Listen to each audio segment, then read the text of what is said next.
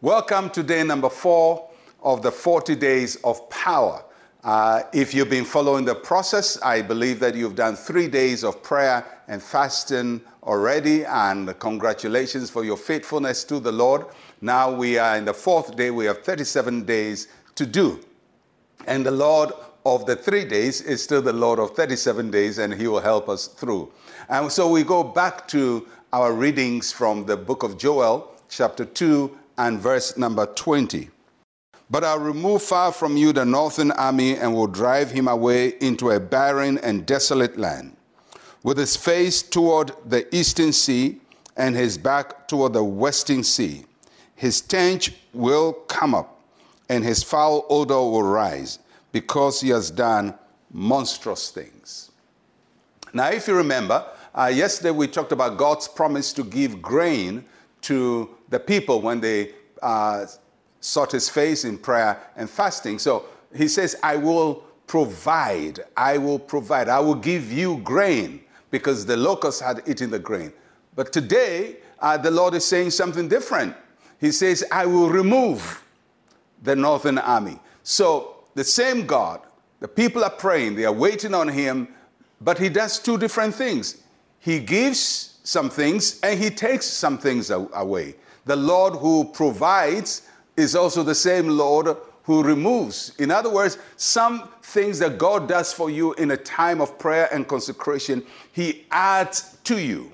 And then in another sense, God also takes some things, he subtracts from you. So in this season, expect God to put some things into your life and take some things out of your life.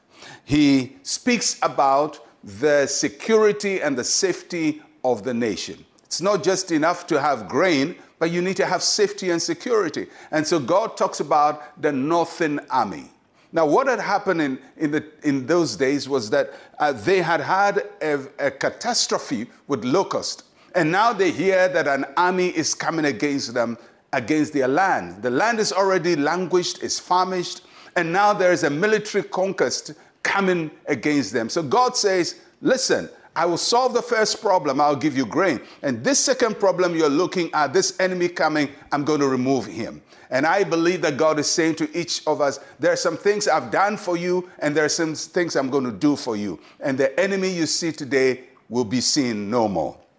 So what is God going to remove from us? First, he's going to remove those who oppress you. Anything that press you down, whether it's a system, it's a person, it's a structure that is sitting upon you, God will dethrone it from your life. And that which has sat upon you for years will be removed from your life. There is liberty from oppression coming to God's people. Secondly, God will remove those who stole from you. In the case of Joel, that which stole from them took away their grains. But God says, I'm going to remove this new threat that wants to take away from you. It could be an individual, it could be a system, but anything that has robbed you and siphoned your resources away, God says, I'm going to take them out of your life. And don't be surprised when God moves some people and some things out of your life, because there are some things that must go so that the resources of God will stay in your life. So God says, I'm going to remove. And thirdly, God will remove those who fight against you.